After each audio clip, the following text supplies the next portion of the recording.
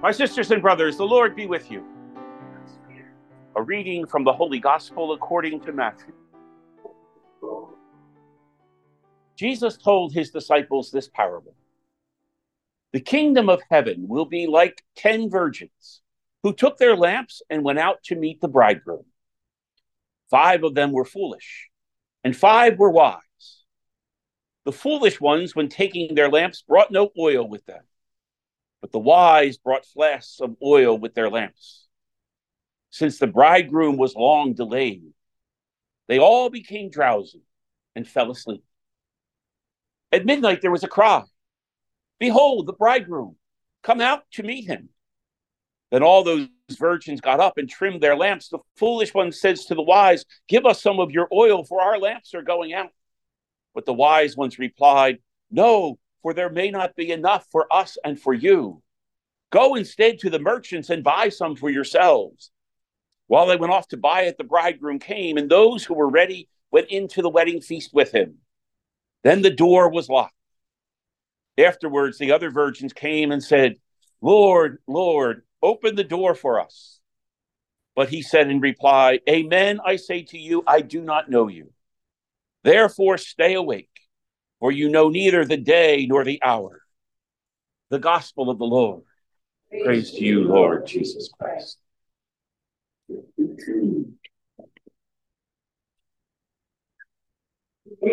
This is a very perplexing parable.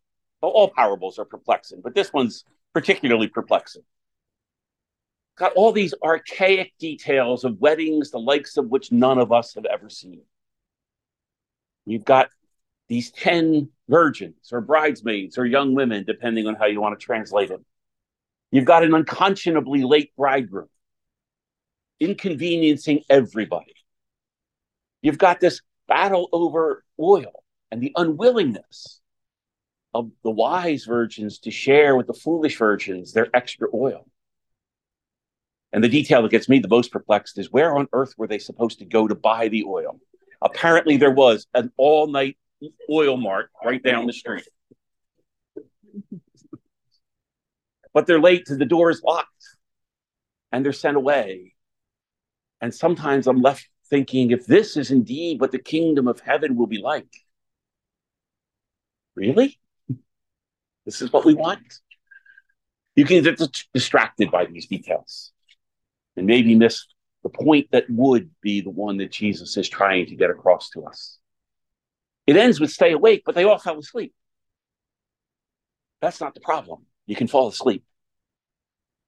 But when it's time to wake up and be ready, there's the difference.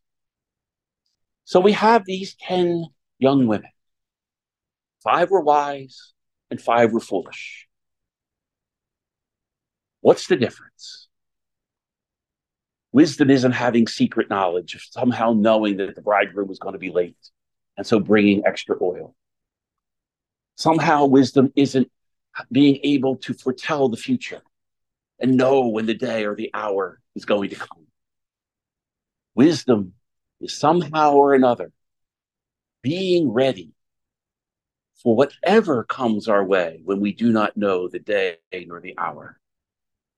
Now, it's also easy to assume that this parable is about the second coming of Christ, for which we should be prepared and ready. Maybe, probably is, but maybe not just that. It could be that we don't know the day nor the hour of our own death. And so we don't want to take a chance of being unprepared, unready, without lamp oil for our lamp when the moment comes for each one of us to meet our Creator. But there are so many things in life that we know not the day nor the hour of.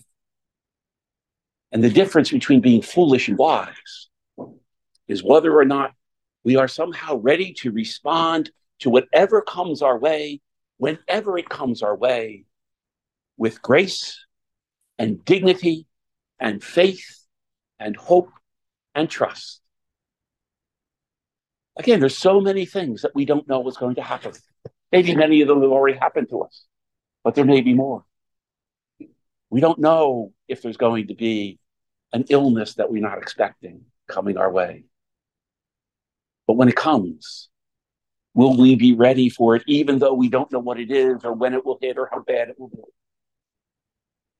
Same thing for family members.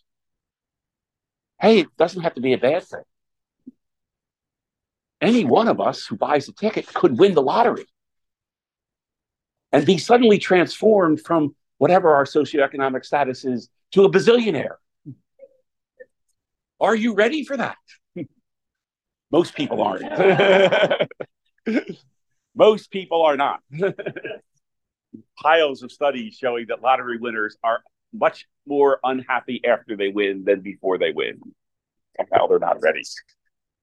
But again, life is going to come and bring to us things that we do not expect. We don't know when they're coming. We don't know what they are. And we are called to respond to whatever they are with faith and trust and love and hope. And I think that takes practice. If we're just waiting for the big one, we'll never be ready for the big one. We talked about things like practicing religion, which has bad connotations sometimes.